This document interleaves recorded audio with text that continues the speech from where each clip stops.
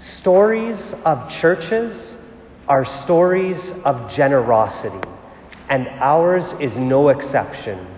Year after year, our parishioners have given so much of their time, their talent, and their treasure, their money, to fix, maintain, to build this church, so that it can be a place in our community where faith, hope, and love is found.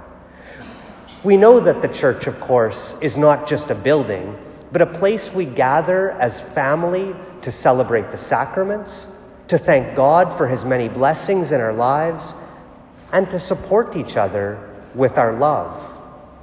We know then that it takes a lot to keep our parish going. And with fewer people, it seems that we're demanding more and more from less and less people. And so I just want to take this opportunity today to thank you from the bottom of my heart for all of your hard work, your support in any way, money, prayers, whatever it is. But to thank you as well, not just for supporting your parish, but for supporting all the charities that you support, all the volunteer things that you help out with that are maybe not directly even connected with our parish, and all the other parishes that you maybe support as well. And so I want to also say a thank you to all those who have supported the Bishop's annual appeal so far, and just remind you that if you have not yet supported our diocese in that way, that you're still able to do this.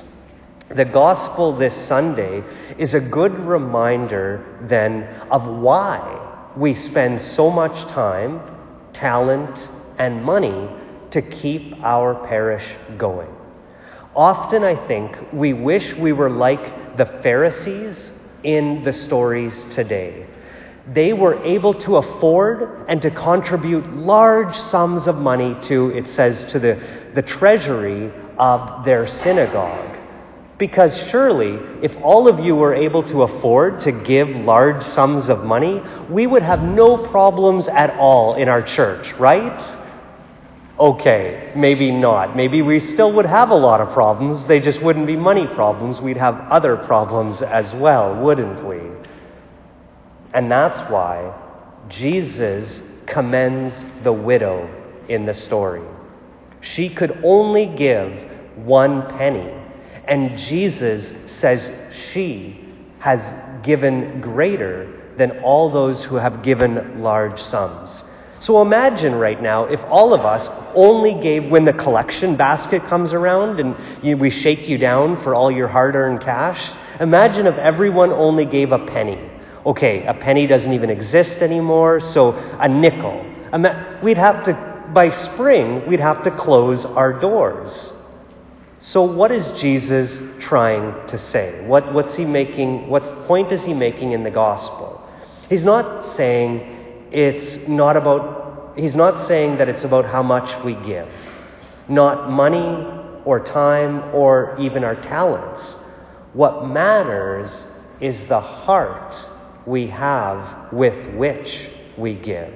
If we only give a little of our talents, our time, and our money, but we have a heart that trusts in God completely when we do give, God will bless us.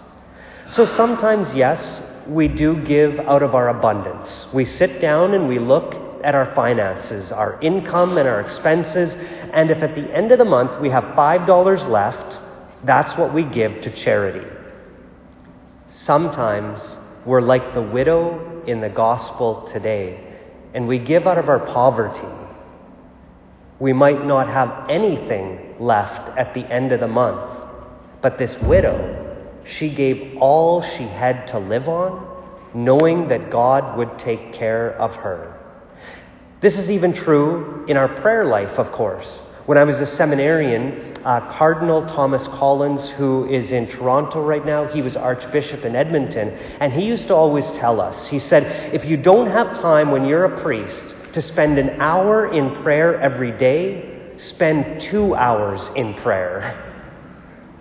And we thought, well, that makes no sense. Like, I'm busy, right? I don't have a time to spend an hour, let alone 2 hours in prayer.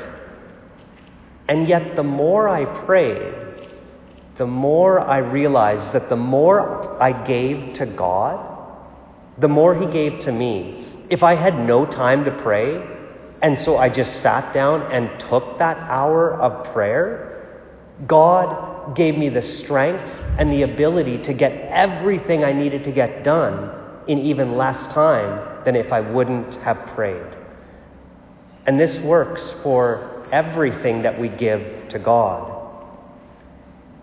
Now, I'm not saying that you have to become a monk and pray 12 hours a day or something, or that you have to take your life savings and drop it into the collection basket today, or even that you should quit your job and work full-time for the church. Of course, you can do these things if you'd like to. Just come see me after Mass. But what Jesus is really trying to say again is it's not how much we give, but it's that when we give, we let go. We trust that he will take care of us. We give without counting the cost.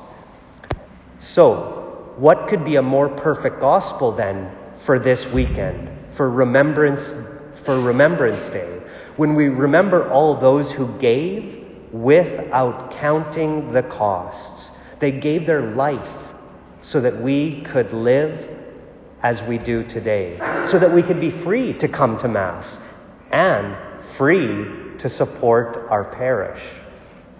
So the challenge for this week that I have for you is to spend some time reflecting as a family. How can we trust God more? Can we trust him more with our time that we have, with our talents and give more of our talents, or trust him more with our treasures?